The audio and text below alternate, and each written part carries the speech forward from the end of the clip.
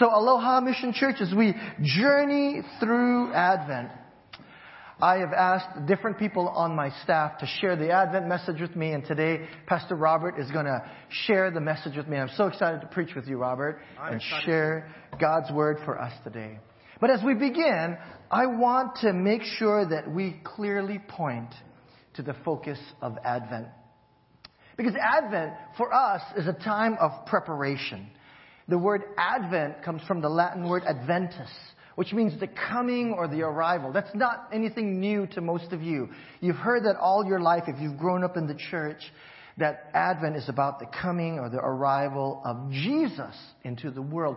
And that's what I really want to point to. That Jesus is, that the whole reason we have Advent is so that we can focus and prepare our hearts.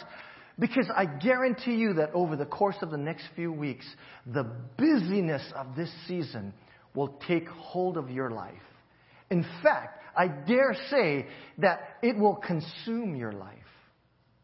And when it does, when are we going to prepare our hearts for Jesus if we are not intentional about doing that? And that's why in the foyer, we have provided daily devotionals for Advent readings for you in the church. If you have not got one yet, go out and make sure you get one, because we want to make sure that we purposefully and specifically set aside time to remind us that this season is about Jesus. Because if it's not, then it's going to be about the parties and the decoration and the shopping and all of the different things that you guys are going to be doing. And me too. And it's so easy to leave Jesus out of all of that. So in my sermon over the next few weeks, we're going to focus in on Jesus. And throughout Advent, what we're going to do is we're going to explore the Christological message of Luke chapter 2. And we're going to study this who Jesus is. This word Christology, it's a big word that we use in the life of the church. It is the theology and the nature of the work of Jesus. And here in Luke chapter 2, as I share this message, listen to the different names that are given to Jesus. And we're going to explore what those names mean today. And so, the passage of Scripture that we are going to take a look at today is Luke chapter 2, verses 10 and 11. Hear the word of the Lord. Do not be afraid, said the angels. I bring you good news that will cause great joy for all of the people. Today in the town of David, a Savior has been born to you. He is the Messiah, the Lord. This is the word of God that we're going to look at today. And today, Pastor Robert and I will bring a message to you about the advent of our Savior. Thank you, Pastor. As we think about today, about Advent, this time, this season, if you've ever planned for an event, or if we have anyone here that is an event planner, you know that it takes time. You have to prepare. You have to first determine what is it you're going to celebrate. Then you have to figure out where are you going to celebrate and who are you going to invite. Who's going to be coming to this event? And as we look at today, Advent, we learned that it is arriving and coming. That's important for us to remember. The arriving is what they were anticipating when Jesus was born. The coming is what we anticipate when He comes again. It is that reminder, the King to come. You see, God had a plan. The promise of better days. It was to restore our lives and the world. And we can actually find this in the Old Testament. Turn with me to Jeremiah chapter 23. So we can look at the Advent message found in the Old Testament and explore God's promise of better days found in verses 5 and 6. The days are coming, declares the Lord, when I will raise up for David a righteous branch, a king who will reign wisely and do what is just and right in the land. In his days, Judah will be saved, and Israel will live in safety. This is the name by which he will be called, the Lord, our righteous Savior. Do you see it? The passage here, it's foretelling of God sending us a Savior, Jesus, who is greater than our sin, so we could receive, by grace through faith, a permanent and eternal solution. Isn't it wonderful knowing that the days are coming when God will fulfill His promise? His promise points to a future event that represents a king who will rule over a new people. It's a new kingdom. It's a new people. And as it points to this new future, what we see here is it is going to be a Davidic Redeemer. Jesus, the perfect King, will come as a gift to all of us, a gift to set all things right and reign over His creation, giving all who believe hope and joy. You see, it's going to be the gift of ages, a Savior, one who will provide righteousness to an unrighteous people and rule with power and strength, providing peace to all who believe. In Isaiah 4:2, we see Jesus as the righteous branch. The branch of the Lord will be beautiful and glorious, and the fruit of the land will be the pride and glory of the survivors in Israel. Now we have to look at the branch of a tree. When we look at that branch, a healthy branch, we know it will bear good fruit. Depending on the season of that tree, we will see branches come out beyond the branch, and we're going to see flowers, and we're going to see fruit, and we're going to have a harvest. But when the branch is bad, the branch withers and it dies, and eventually it will fall off. But the branch here that we're talking about is the righteous branch, the divine branch, the branch that God has prepared for us. You see, Jesus will come as a good ruler. He will be a good judge to deal out justice and judgment in the land. The branch refers to a descendant of David, a man. He will be a man, most certainly a human, but also a descendant of Godkind, the Son of God, making him a godly king who will, unlike mankind, reign with two things here. First, divine wisdom. He will fulfill God's laws. And the second is righteousness, doing what is right and righting what has been broken. We see here again in Isaiah 11:10, in that day the root of Jesse will stand as a banner for the peoples.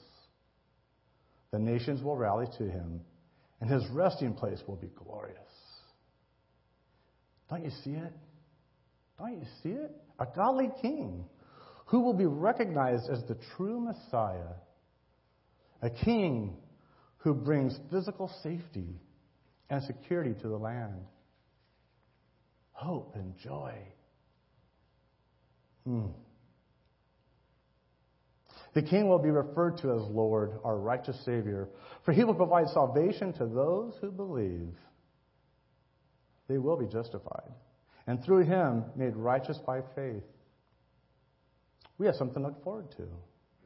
Why? Because God has a plan, an Advent plan that prepares the world for the coming of His Son, Jesus, as our Lord and Savior. A Savior who will come to serve, save, and redeem the world, bringing with Him salvation to all the peoples. Thank you, Robert. Appreciate you preparing this message for us. You can leave that right there. And so, we have this message of a coming Savior. This word Savior is important for us to understand. Because so often, Jesus is completely misunderstood, believe it or not. But it's true. And so this word Savior in Greek is soter, which means a deliverer or a preserver.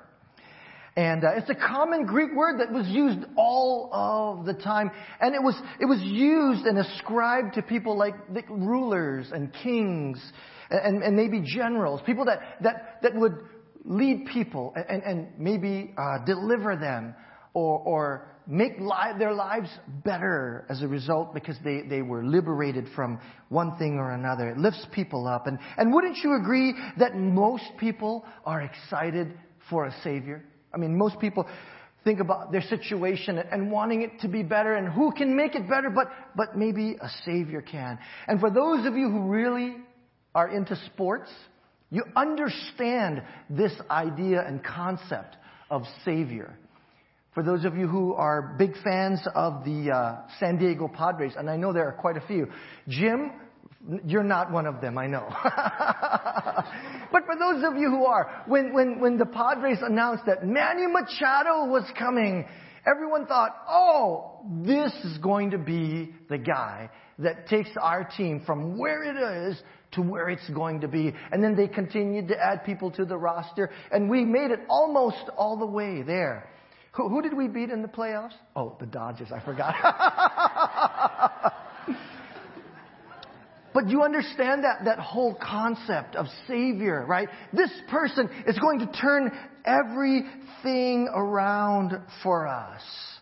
And there's a lot of pressure put on people who are pointed to as a Savior. And you know, sometimes it works out. Sometimes it doesn't, right? But everybody wants a Savior.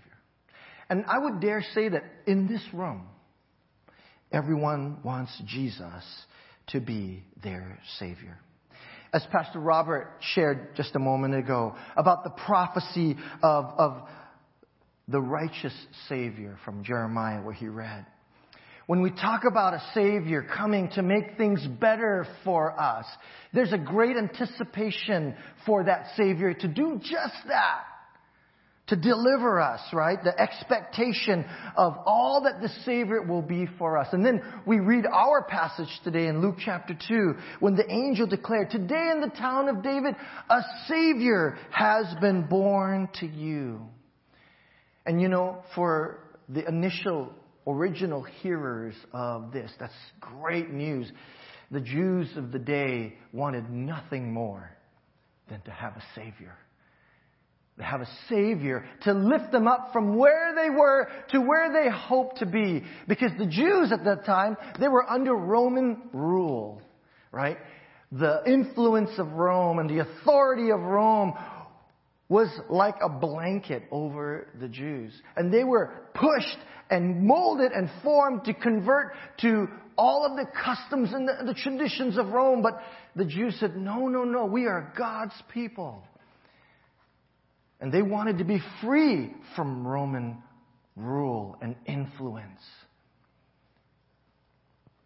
And they thought, man, if our Savior would only come and free us from this oppression to these Roman rulers. And then the angel makes that great announcement. Today, in the town of David, a Savior has been born to you.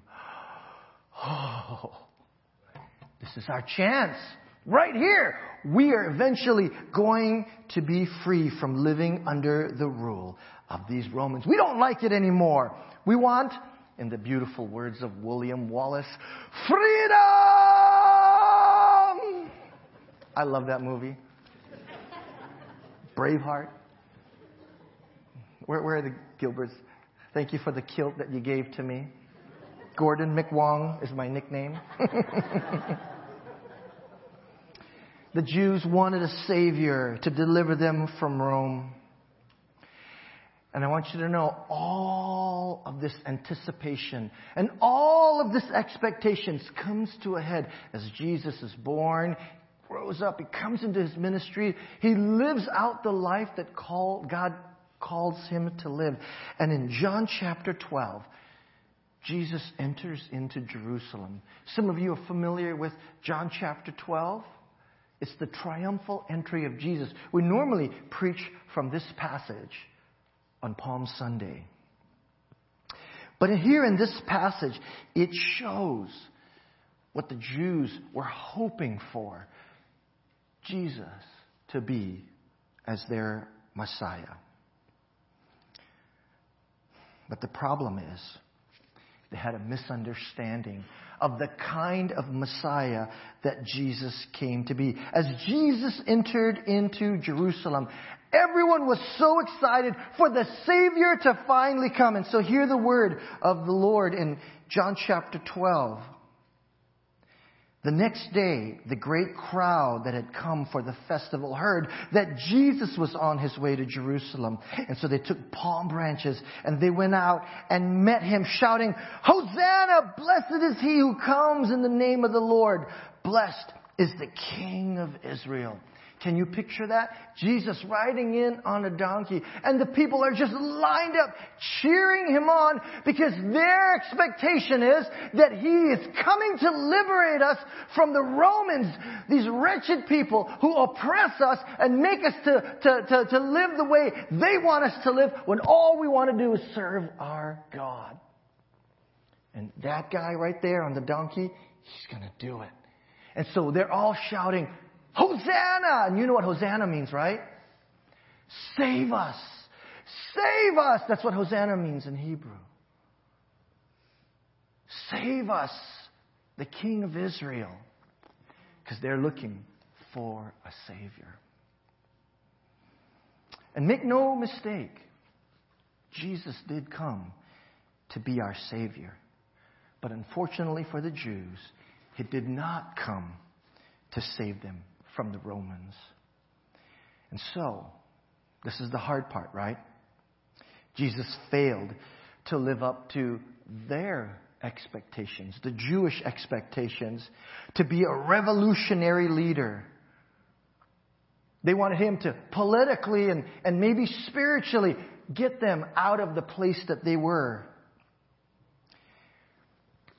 And when their expectations failed and fell way short, who he became wasn't who they wanted him to be.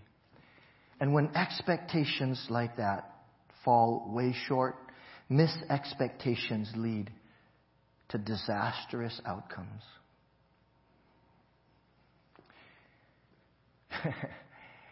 They went on Palm Sunday shouting, "Hosanna! Save us!" By Good Friday yelling, "Crucify him!" He didn't come to do what we wanted him to do. Get rid of him. Crucify him. Missed expectations for the Savior. Thus, church, it is vital for us to understand who Jesus is as our Savior. And understand why Jesus left heaven to come to earth. So can I ask you a question? Who is Jesus, our Savior, to you? Who do you see Jesus as Savior to be? In Matthew 21, the angel, when he spoke to Joseph, Jesus' earthly father, the angel said to Joseph, when he's talking about Mary and Jesus, the angel gave Joseph, and he gives to all of us in the Word, who Jesus came to be as Savior. In Matthew chapter 1, verse 21, the angel said to Joseph in a dream, "She, Mary, will give birth to a son, and you are to give him the name Jesus, because he will save his people from their sin." Not from Rome. Not from maybe the things that you're struggling with, but from our sins. See, Jesus came to save people. And it's clearly right there in the Word of God. Jesus came also to redeem people back to a right relationship with God, to reconcile our relationship back with God the way it should be. That's why Jesus left heaven and came to earth. And it's written all throughout the Bible. You can see examples of it over and over again, that when Jesus came and he interacted with people, he lived out this amazing mission that God gave him to live out. And I want to just point out one example there in Luke chapter 19. And that is when Jesus encounters Zacchaeus. Zacchaeus heard about Jesus. He wanted to see Jesus. Climbs up in the tree. You know the story. Jesus says, "Come down, Zacchaeus. We're going to go to your house. I'm going to stay there." And when Jesus interacts with Zacchaeus, Zacchaeus' life changes. Because that's what Jesus does. He changes our hearts and our lives. And when he does, Armando, you know what happens? We are saved. Because that's what Jesus came to do.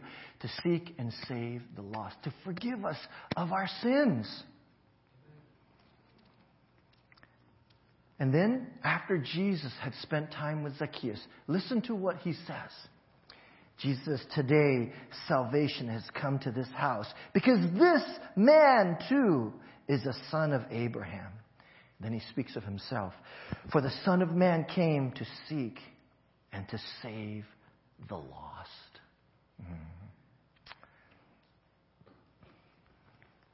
Church, we all want salvation, don't we? You know what the problem is for so many? We want salvation on our own terms. That's my problem. Right? I want Jesus to save me and to do what I want him to do for me. We want a Savior that hears our prayers and answers our prayers and looks after our needs. We want a Savior that keeps us from harm and frees us from pain and all the heartache that come in life. We want that kind of Savior. But far too often, those expectations that we place on Jesus may not be exactly the reason why Jesus came for us. And when people have expectations of Jesus that are not for the reasons that he came, then disappointment becomes a reality. Disillusionment becomes real. Dissatisfaction with our faith. And as a result of that, many people leave the church and leave the faith altogether. I think we've been around long enough to know people that are no longer believers. They don't enter the doors of our church. You know why? They had an expectation of Jesus. I prayed. I prayed and God never answered me. And so they go. Jesus didn't do what I asked him to do. He didn't answer my prayers. When we look at our passage today, this is the exact same thing that happened to the Jews and their expectation of Jesus delivering them from Rome. We did the same thing. So that's why I asked you that question today. What's your expectation of Jesus as our Savior? What do you need a Savior for? Well, can I take the opportunity to tell you that as Savior, Jesus does something for all of us that nothing or no one else in this world can do for us. And church, that is, Jesus is the only one who can save us from our sins. You can try looking anywhere else in this world, to anyone else in this world, and you know what you will find? That whoever that is and wherever you go, no one can take care and help you to get rid of the sin that is in our lives except for Jesus. In Acts chapter 4, verse 12, it says this: "Salvation is found in no one else, for there's no other name under heaven given to mankind in which we must be saved." Nowhere else, no one else. Only Jesus can do what Jesus can do as our Savior. Jesus left heaven and came to earth to save people from their sins. So here's a good question. Why would Jesus do that? Why would Jesus come to save us? Why do you save things?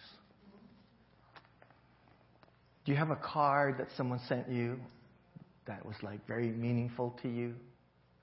And if not a card, or maybe a text, someone sent you a text and you're like, and you save it, or a picture that you save. Why do we save things? We save things that matter to us. We save things that we love. And that's exactly why Jesus saves us. Because Jesus loves. And that's why He saves. And that's the good news of our Savior today. Jesus saves because He loves. And we know this because the Word of God tells us in John chapter 3, verse 16 and 17, for God so loved the world that He gave us His one and only Son, that whoever believes in Him will not perish, but have eternal life. And then in verse 17 it says, for God did not send His Son into the world to condemn the world, but to save the world through Him. Everyone wants Jesus to be their Savior.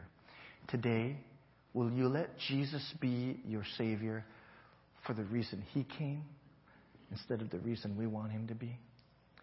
Today, if there's anything in your life that separates you from the love of God, would you surrender that and invite Jesus to be your Savior today? Throughout this Advent season, we're going to look at the deep Christological message of who Jesus is, our Savior, our Messiah, and our Lord. And as we grow in our faith journey, Jesus reveals Himself to us in deeper and more powerful ways. Today, He's our Savior. And we've come to Him today needing a Savior. And so today, as we close, I invite you to all stand with me.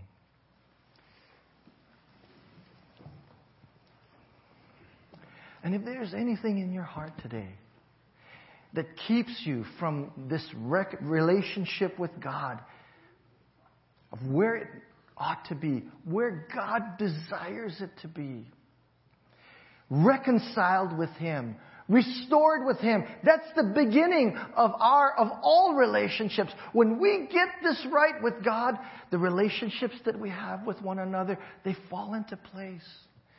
Today, as I close in this time of prayer, would you just take this opportunity to recognize the advent of our Savior, Jesus coming to save us from our sins?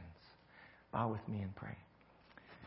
Father in heaven, thank You for Your Son Jesus, who left heaven to come and save this world, to seek and save the lost. Not to condemn us, but to save us. Because Jesus shares Your great love, dear God, for us. And because of that love, as we took communion today, Jesus gave up His broken body to take the punishment for the sins that we committed. He gave up the blood, the life-giving blood of His life, surrendered it so that we can live in relationship with You, to be made right.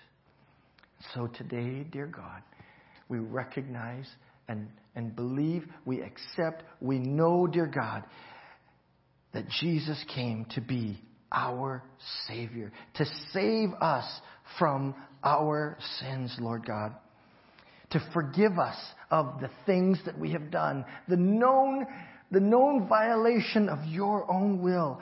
Save us, dear Lord. Hosanna is what we call out. To save us and forgive us, to cleanse us from all unrighteousness, and to purify us, to make us people, Lord God, that we can come into Your presence because of who Jesus is, not because of anything that we have done. Because salvation is Your gift to us, not by works, so that no one should boast. And Lord God, today we are so grateful that Jesus is the great reconciler of relationships, that we can be reconciled with You today because we have sought forgiveness of our sins. We are free. We are free people. Not from Rome. Not from any government. But we are free from the power and the penalty of sin because of what Jesus did when He was born and what He did on the cross for us. Hallelujah. We say, Hosanna, dear God, to You. We love You, and in Jesus' precious and mighty name we pray. Amen, amen, and amen. Today, church, we are free. Would you just say in a loud, resounding way as our own benediction today, say Hosanna on the count of 3. 1, 2, 3. Hosanna! God saves. Amen. You are dismissed. Have a great day. And then there's pie in the foyer today. So come and enjoy some. And let's celebrate all that God is doing with us in Advent.